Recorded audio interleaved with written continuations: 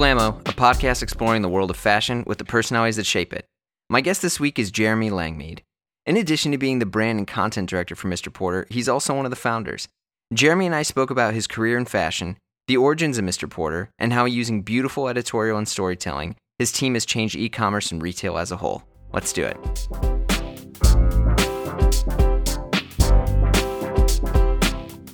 Mr. Jeremy Langmead. Is it Langmead? Yes, yeah. Okay, cool. Thank you so much for coming on the pod. Thank you for asking me. Yeah. It's nice to be here. It is definitely a massive privilege to sit and chat with you for a bit, so this is going to be fun. There's a bunch of stuff I want to talk to you about. Okay.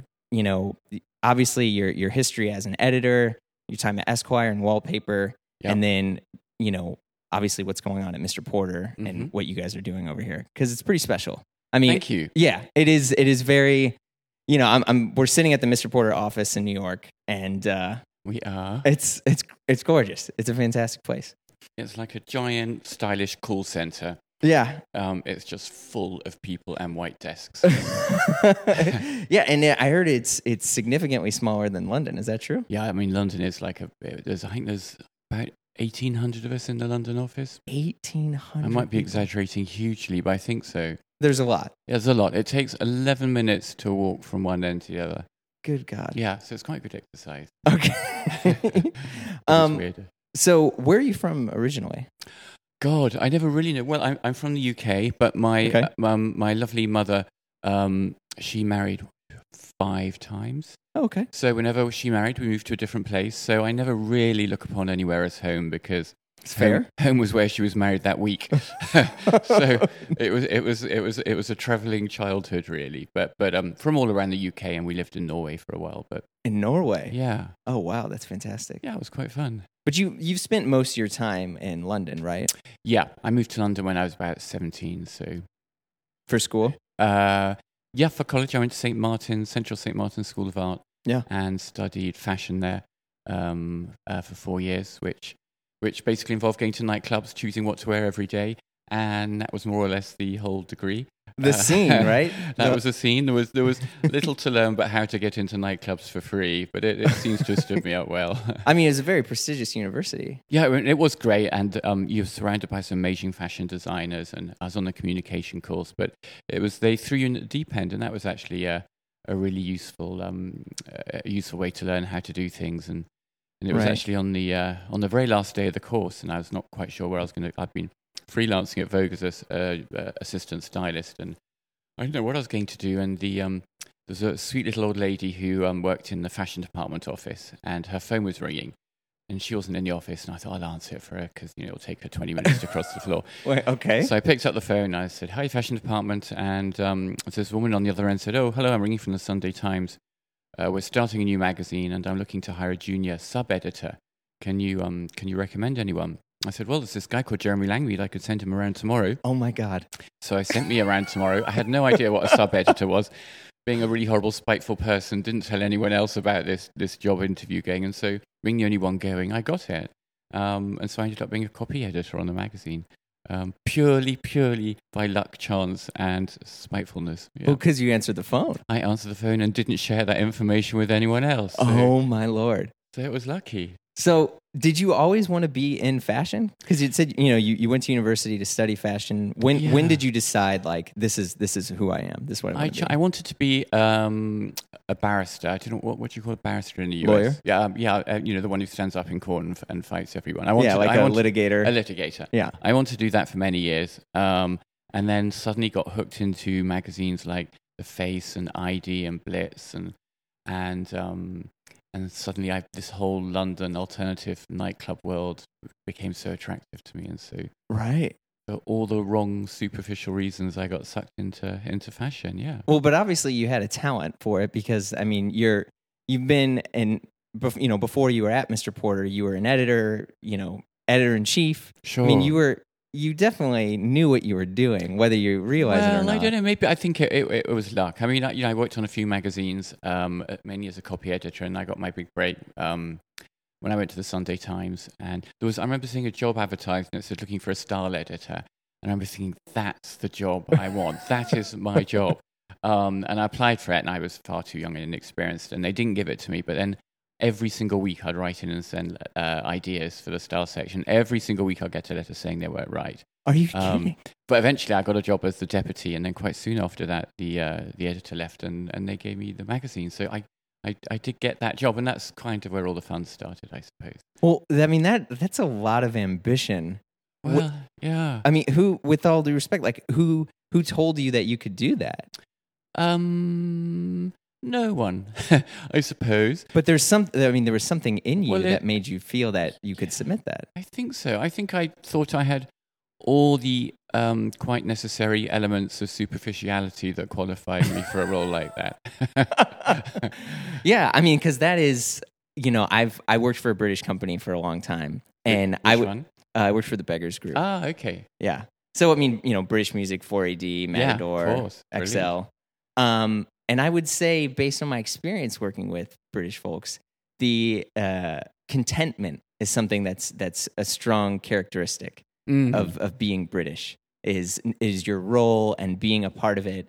And the interesting thing about you is is this desire to kind of push the envelope a bit, and that do you think that came from your mom, or? I do. I think because I always loved new challenges, and I've always loved doing different jobs and setting things up and trying to create order out of chaos, I suppose. And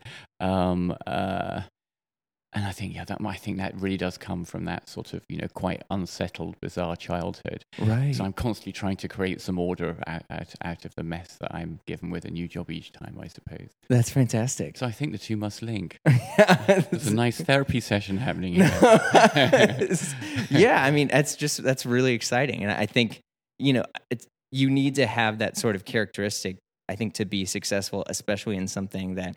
I mean, you were saying can be really superficial, can be really intimidating, very sort of almost class oriented. I think the world of fashion, everyone loves and adores it, and many people think that one, it's simple, which it's not. No, it's very not. It's very difficult. Yeah, and that it's really just the pretty people. And I think which is something that's been great about this podcast is. There's a ton of hard work that goes into it. It's I'm sure that most of your success hasn't always been just answering a phone, but I mean that's really spectacular. Well, I think you're right, and what makes fashion interesting and what makes fashion work is that it's always in the context of a lifestyle, and right, and I suppose it's the context that's always interested me. So.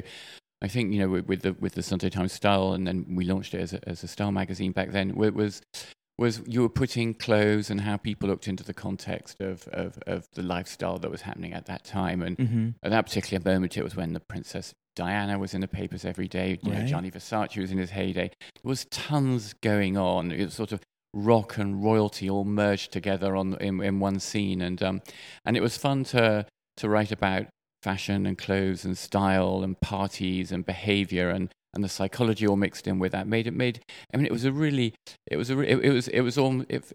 like a decade or so after Bonfire of the Vanities, but here was in London at the time there was this explosion of society all intermingling on different levels, a bit like in the Tom Wolfe book, and so it was just being an observer of that, you felt quite privileged, and then being able to comment on it was just the biggest treat, I suppose. Nice.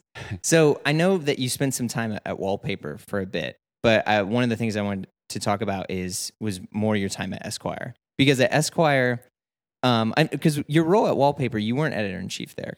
So I went in as because Tyler Brûlé had moved on to start Monocle. To start, yes, and his creative agency, and I was actually at the Evening Standard doing the features pages for a year, which is a daily London newspaper, and they asked me to do Monocle, to do a wallpaper, and. I hesitated for quite some time because I was enjoying the Evening Standard. I loved newspapers, that was mostly my background back then. But I hopped over as editor-in-chief of Wallpaper, and we had to redesign that and redo that, and did it for about 4 years, I think.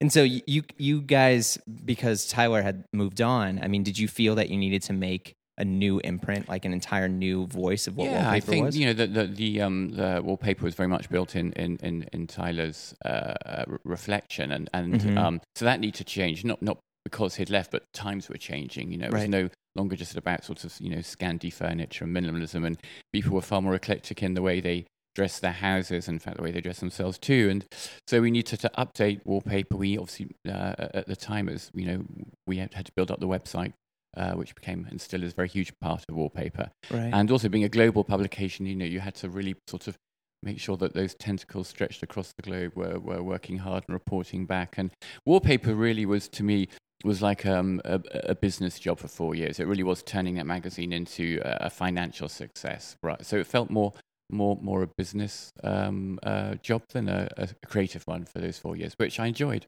Right. And then you moved on to Esquire. Yeah. So then Esquire asked me to go there,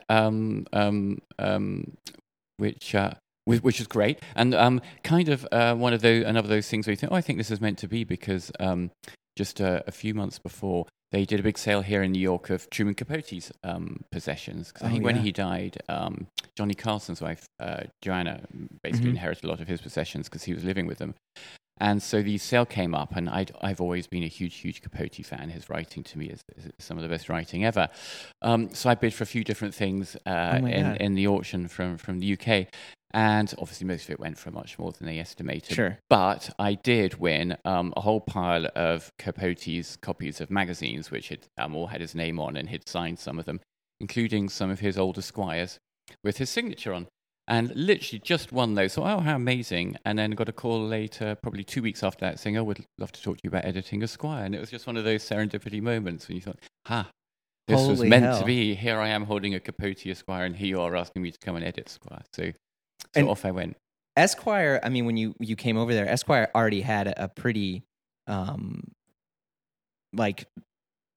sussed out sort of, or like a very firm voice of what Esquire needed to be and who their readers were. Did you feel that as you were coming on that you needed to change that, or was it like, well, this seems to work? Yeah, no, I think it did need to change. You know, as you know, magazines are very cyclical, and they need updating as their readership changes, and also looking at the competitive set at the time, you know, Esquire needed a bit more of a USP. It needed to stand out. And the obvious thing to do was actually take a little bit back to its roots, bring back some really, really brilliant writing, bring back more illustration, bring back sort of quite sort of interesting projects that brought people in. So, for instance, we got 12 main, from Dolce & Gabbana to Christopher Bailey at Burberry to, I can't remember, but Giorgio Armani, Ralph Lauren, to redesign a suit, but working in collaboration with an artist. And then we put an exhibition on at Somerset House. And that was really fun, sort of just making people look at fashion and clothes in a different way, and just bringing in different strands and different sort of cultural aspects of the story. So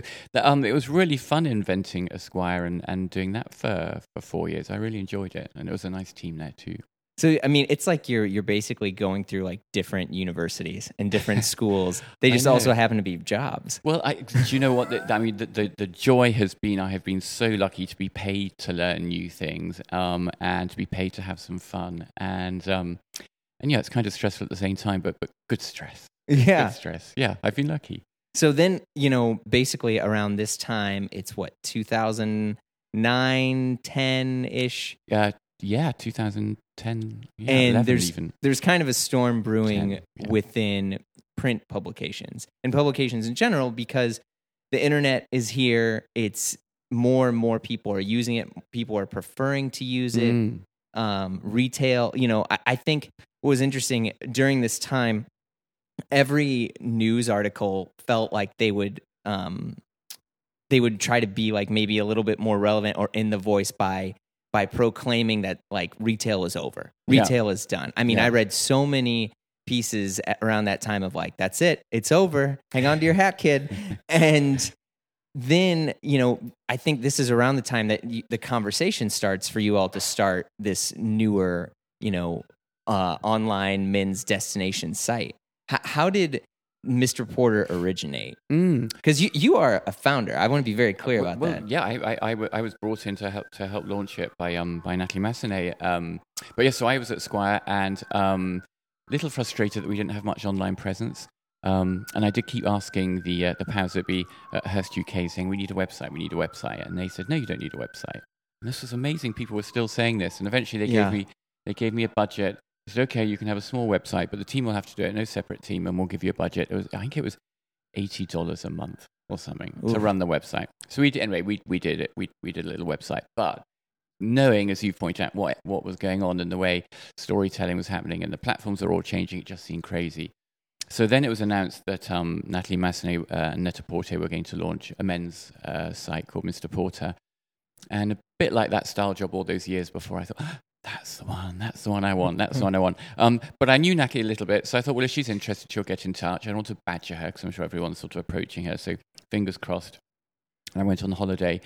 And while I was on holiday, I got a call saying, Natalie would love to come and talk to you about a new project she's doing. So you think, ping, that's it. So I left the holiday halfway through because she was then going to be away. Oh, my God. So came back, met her, and she told me about the project, which sounded amazing. And I think I looked at her with large gooey eyes, put together a proposal of how I thought it could be, and got the job and then went to launch Mr. Porter. So, Oh my God! Which was hugely exciting, terrifying though, because I didn't have digital experience apart from this tiny little website on Esquire. I mean, to be honest, no one did. Well, no, I suppose no one did, but I didn't even have retail experience. So I had no experience really. And I can remember the first few weeks there because we didn't have that long. I joined in about October and November. Okay. And we were launching the site in February. So, and very little existed by that stage. So right. We really had to create sort of the look, feel, the content, and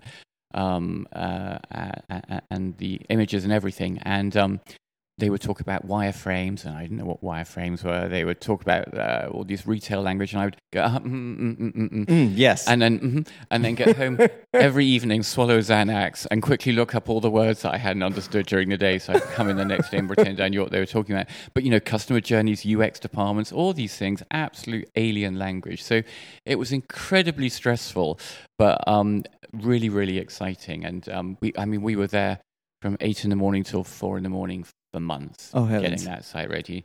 I can remember after a few months, it was quite late in the office, and I bumped into Natalie, and she said, "Oh my gosh, look at you!" And I said, "What?" She said, "Do you remember when you started? You looked so glamorous, and now look at you."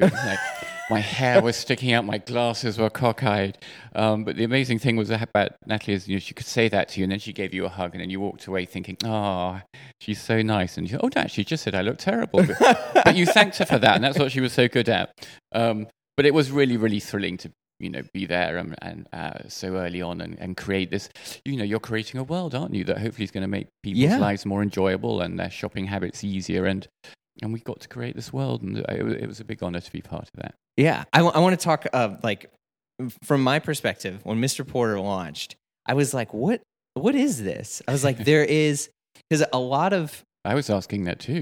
No. Well, a lot of sites launched, or there were companies that tried to do, I'm going to air quote, like the Mr. Porter style. Sure. Which was, strong editorial, beautiful storytelling, and a clear explanation of the product. And I remember there was I won't name the name of the site, but they tried to do it, and it was bad. It did not work at all. And I think it was because they did a lot of content to start, but then the content just died. Right. And the thing with Mr. Porter, I don't think the content has ever stopped because it's a magazine. I mean, we're sitting in front of the Mr. Porter Post right now. Yeah. There's there's an actual magazine, like a digital magazine that's on there. You have the journal. Yeah. And daily. Yeah, the daily. And it was so intimidating to me, and I see it. I didn't really know how to put my finger on it, but then I started to use it, and no ads or anything here. I'm very serious. I was shocked because no physical retailer had really gotten down the entire experience from going to the site, seeing the products, seeing a story, and from a male perspective, being able to insert myself into that story. I'm like, I think I can look like him. Yeah, that's the plan. And then getting it, and then the coolest thing ever, I remember I got my package, and it said Mr. Kirkland on it, and I lost my mind because I was like, it's got my name on it. This is just for me. And previously, the other stuff I'm ordering, it's it says Jimmy Kirkland, and everything's on it is messed up. The shirt that I ordered was crumpled up into a ball. Right. The whole experience of it was awful. Yeah, and the thing that Mr. Porter did was to me, it felt like from day one, you had it. Oh, thank you. And thank you. Yeah, well, thank you. I mean, it was just something because of that, everyone else in retail panicked. So, it was kind of an iron sharpening iron thing here because everyone's like, oh my God, well, we got to look like Mr. Porter. Yeah. Someone, I've, a colleague of mine who works here, we worked for a company and we were doing e-commerce. When I was at Beggars, I was helping do the e-commerce there, and the entire Mr. Porter, and I'm going to use the customer journey, was something we were trying to emulate. Right. Because everything about it was fantastic. And I know I'm really gloating here, but it was very special to me. And I think because of that, it made retail digitally an order of magnitude better. Oh, well, thank you, first of all. That's so nice to hear. I mean, we were lucky because we were able to draw on all the expertise of Net-a-Porter. Mm-hmm. And obviously, they've been doing it for a few years. So. Yeah, with the women's side. Correct? Exactly. So in a way, we were very lucky coming second because we could learn what had worked for them and what didn't. But then we did really completely think the customer journey and the experience because men are different to women, and we shop differently and think differently, more so then perhaps than now, which is why we designed the site differently and why we put a lot more content in, because we realized that the storytelling, the content experience was going to be far more important for the male consumer because they ask a lot more questions. They need some more persuasion. It takes longer for them to trust you. A guy isn't always going to think, oh, what should I do today? Oh, let's go shopping. So we had to give them other reasons to want to come to Mr. Porter, so we created this world and the magazine and the daily, weekly content.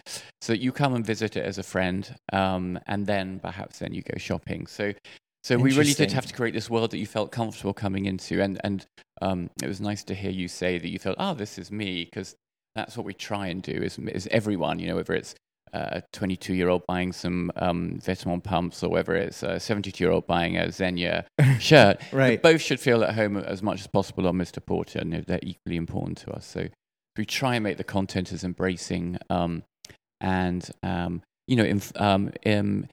informal but informative, entertaining, and inspiring. I think what I've come to terms after many years working at the fluffy end of the journalism world is I've sort of realized actually that there's a huge use to that, and particularly in the tough worlds we live in today. And if you can come somewhere and think for that, however, whether it's 5 minutes, 10 minutes, 15 minutes, whether it's on or offline, is you enter this world and it makes you feel comfortable and it makes you feel part of it, and you smile and then maybe you shop something and you feel good about having brought something new, or you learn how to do something that gives you that confidence. That's just, to me now, such a valuable proposition that I've sort of come to terms with what we do as a force for good, really, is if you can just escape to somewhere where everything's perfect. Mr. Porter, we never write a snipey story. We never do anything negative. It's always about making the best of everything. Yeah. Not rosy-tinted glasses, but just, hey, these things are good and let's celebrate that. And I think that's been a nice thing to do. Yeah. There was a bit of a discussion going on in the Blamo Slack group this week over luggage. Duffel or roller? No surprise, the overall consensus was roller, and for me, my preferred roller is my carry-on from Away. Away was founded by two friends from New York who found themselves at JFK with dead phones, delayed flights, and a bright idea: luggage with power. All suitcases are made with a premium German polycarbonate that is impeccably strong. I've been using my Away carry-on for over a year on dozens of trips, and it still looks fantastic. I say this more and more because once you get one of these, you feel like you're in a club. I notice other folks with their Away luggage, and I'm like, oh, hey dude, what's up? Oh yeah, you got your one too? Okay, yeah, respect. What are you doing? Oh, charging your phone with the USB charger? Nice, me too. Right now, Away is giving Blamo listeners $20 off their purchase. Visit awaytravel.com/Blamo and use promo code Blamo at checkout. Don't even worry about shipping. Away has you covered. Last but not least, Away offers a 100-day trial. Live with it, vibe with it, travel with it. If at any point you decide it's not for you, return it for a full refund, no questions asked. So visit awaytravel.com/Blamo and use Blamo code at checkout and get moving. One of the things that you guys had done that I was really shocked, and I still think you're probably the only, retail/magazine/editorial that has done this is, because for me, I still think you're a shopping experience first. Of course. But, you have like celebrities in these editorials. And I'm just wondering, like, how not necessarily securing a celebrity to be in it, but what was the room like when you're pitching, just the budget that's required to make this content? Sure. Well, I think from the beginning, we when we were doing the content and talking about the talent, and and actually equally important to us, or if not more important, is we often feature someone who maybe is a stained glass window maker or makes bicycles, and we do stories on those guys as well as a lot of artisans, movie stars, exactly. Anyone who's doing something. Because we don't really like using models, far prefer using people who have a job, who happen to be wearing clothes for us, because it just adds a layer of interest to it, and also context. It makes you feel you can relate to the person more. But when we first approached the agents, we just said, this is editorial. Yes, they're wearing clothes, but they wear clothes in GQ, Esquire, and all those other magazines. So we're not paying people to be in the story. But we are doing good photography and good profile writing about these guys. So at the beginning, some of them were a little bit online. But then they realized, well, now it's so much easier. But then, of course, they realized that this was a global publication. So that one story went around the world. They realized our stories did get picked up by the online press, etc. So the reach they got through us was actually often far more than they did through a more traditional outlet. So it wasn't as hard as you imagine. It just took a while for them to get it. But then they did, and we get some pretty amazing talent. But, incredible. But we always try and make sure that we feature the right talent, and only when necessary. We don't need talent for talent's sake, because a story about someone, an architect in Amsterdam, that for us, that story can often get as much traffic as the lead guy in the latest Marvel movie. It all depends. Right. Yeah, and well, again, because because I feel that, especially as a male shopper, you want to see yourself in it. And if, say, you only did, people who are in Marvel movies, I feel like even though that's a massive category, it's still almost a relatively narrow demographic. And like you were saying, you want to have people who are in their 60s and 70s or who are shopping online. And so it's sometimes a little bit easier for them to relate if they can see someone in different careers. That guy is an architect. I'm an architect. Also, I could probably get away with that sweater. It's and men are a bit, a bit more cautious, and I think our egos are more fragile than women, and so we're terrified of making a mistake, terrified of getting it wrong.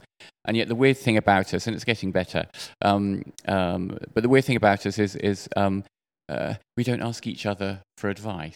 No. I mean, in our office, obviously, I'll try a new jacket, and I'll say to Toby, who's our MD, I'll say, "What do you think? Do you think this jacket? Yeah, and he'll go, I quite like that one. What about that one?" and we'll happily have that conversation. But normal guys who don't know each other won't. I went to a friend of mine had a film came out on Netflix this week called Ibiza, which is very funny. Actually, you must go and watch it.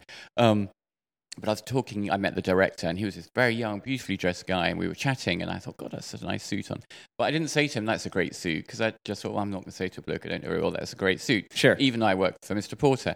But anyway, then I met the guys again last night, and he had a nice watch on, and he said, oh my God, I like your watch. And I said, oh, I like your watch. And then we chatted for 20 minutes about watches. And it's that weird thing, whereas we won't talk about each other's clothes, but we will talk about each other's watches. And so we don't ask each other for sartorial advice. I think that's why the internet, as I think actually Bruce Pax mentioned on one of your podcasts a while ago, that the internet's made everyone so much more confident because they can ask that question anonymously. Yes. And no one sees you ask a dumbass question, and you get the answer. So for us, for blokes, it's been the perfect answer. Yeah, it's true. I mean, I think the everyman, the phrase "Can I pull this off?" is something that like I hear all the time, or even like people like, "Do you think I can pull this off?" And I'm like, well. If you're in New York, you can wear anything you want. Trust me. I walked down a guy in a clown costume on my way into the office. Exactly. So you can look. You can Google midnight blue tux, and you see how to wear a midnight blue tux. 5 ways to wear a chino. Oh, I see, I can do it. So there's so much information now, literally at our fingertips. I think that's made it easier for us. One thing I wanted to talk about, because you did mention watches. You guys have slowly started to sell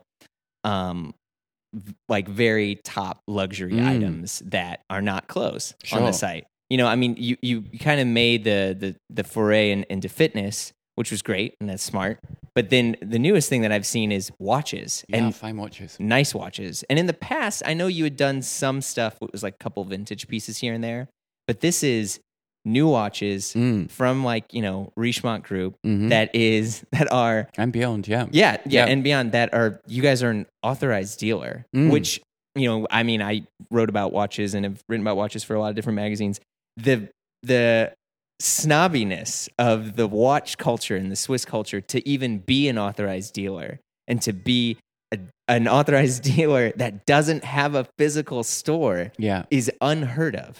Yeah, I mean that's. I mean we've now got 16 fine watch brands, so which is amazing. But that was not an easy journey. No, that was mostly down to the hard work of Toby Bateman, our MD, who was really obsessed about launching hard luxury. On Mr. Porter. But we wanted watches in the beginning. I mean, it's kind of crazy that you sell a whole outfit, and yet you don't sell the watch. And it just seemed, but we're not finishing it off. This is the thing that stops the outfit.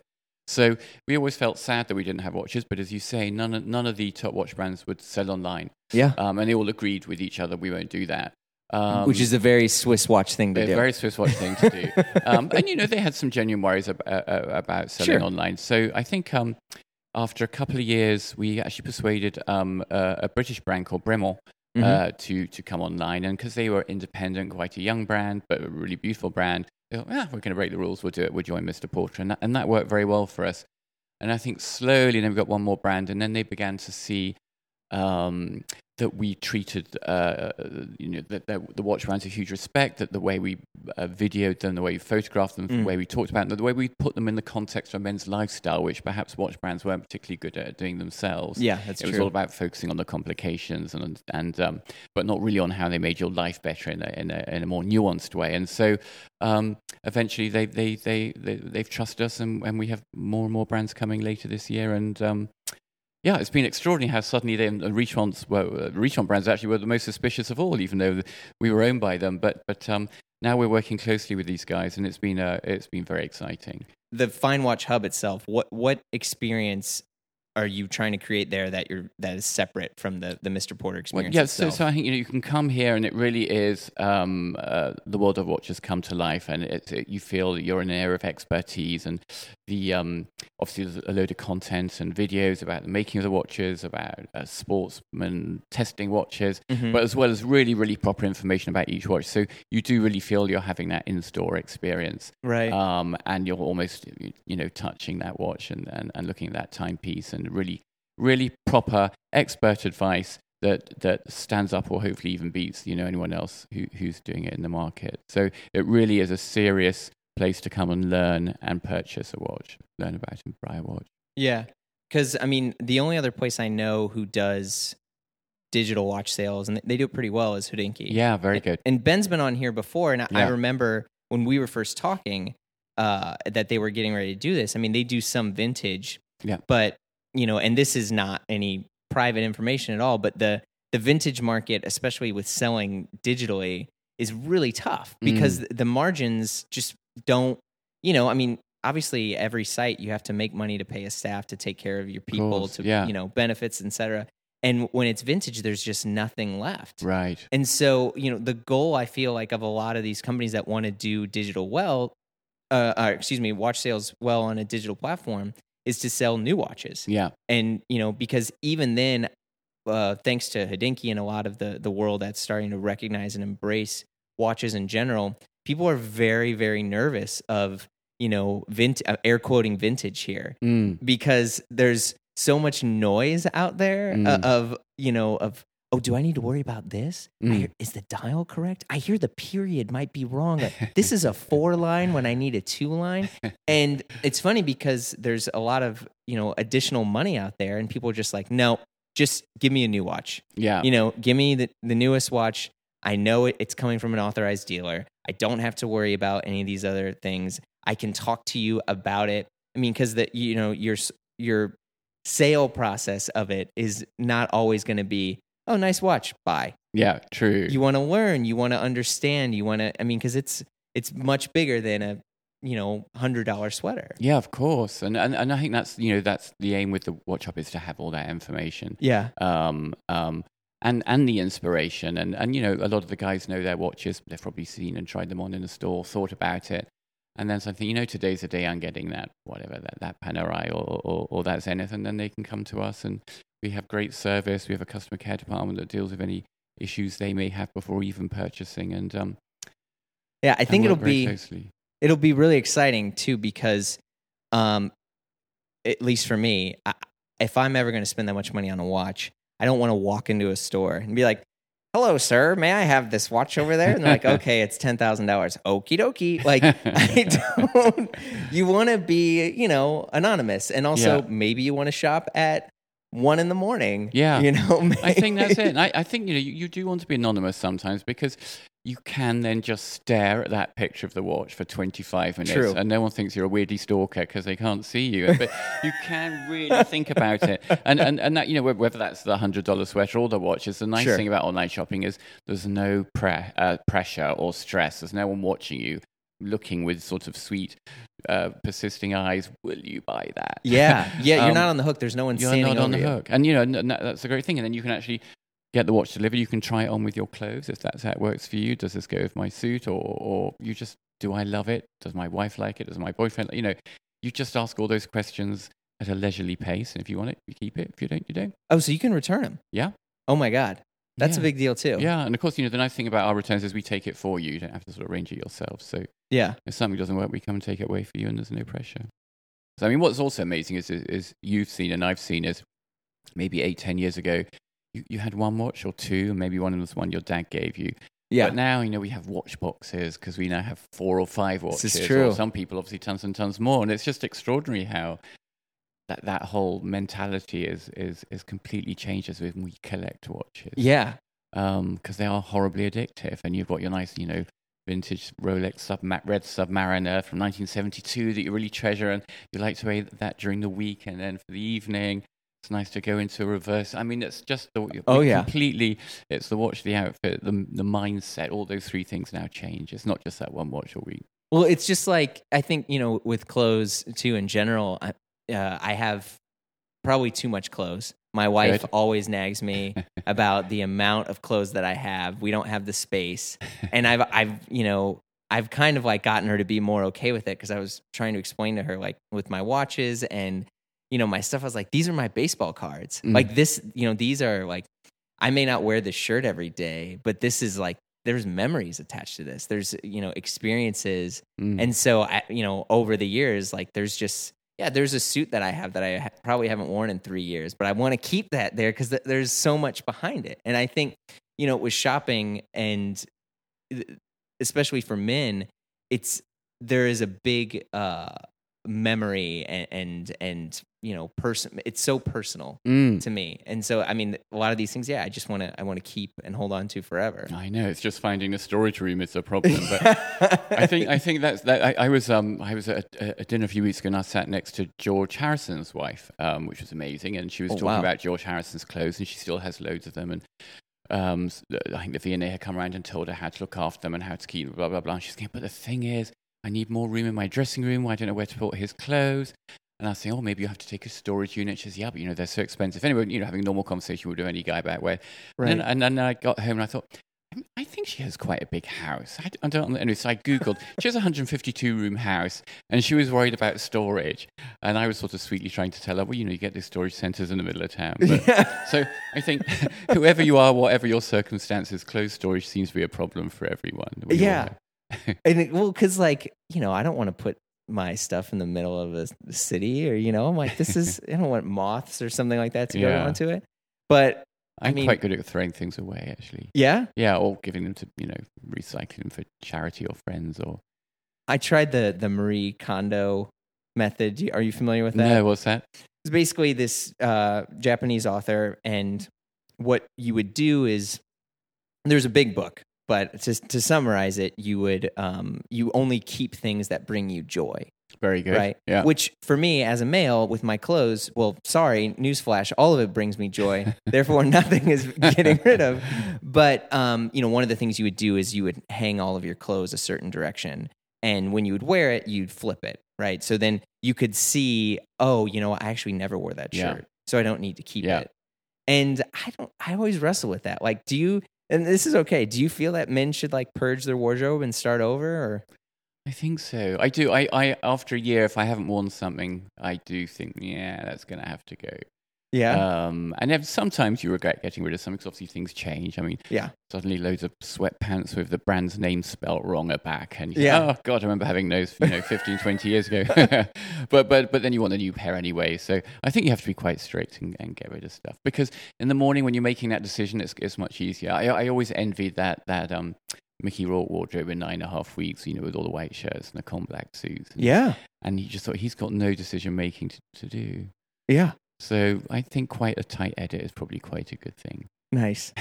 So we're starting to wrap up a little bit. As Mr. Porter, I mean, you guys also sell some electronics, other pieces. Are there any things that you have plans that for Mr. Porter outside of the watch thing that you want to do next?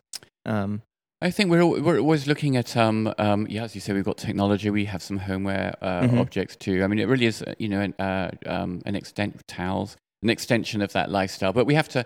Our main focus is on clothes and fine watches, and that's our core business. And that is such a giant business in itself. It is. I mean, when we launched, we had 70 brands, and now we've got nearly 500 brands. So it's growing and growing at a huge pace without having to spread too far beyond those core categories. But yeah, we're always looking at other things to get into. But you have to just. There's so many exciting things happening, so many exciting things to do. It's just, you've just got to make, it's which gets to the top of the pile. Yeah. And that's what's really hard, because I love trying new things all the time. And it's just having to, my team, I've just had an idea, and you can see them all look to heaven. Oh, please, can we wait on that one? But, we all live in such exciting times. Fashion's bonkers, insane, and brilliant all at the same time. Right. Technology is just changing at breakneck speed. So, you put some strategy for your content together in 6 months' time, and in 6 months' time, you're going to rechange that because everyone's using it in a different way. And so we're constantly kept on our toes. And, the whole magazine and newspaper and content environment's completely changing. I mean, sadly, some amazing magazines are disappearing each week we hear about, which is always a shame.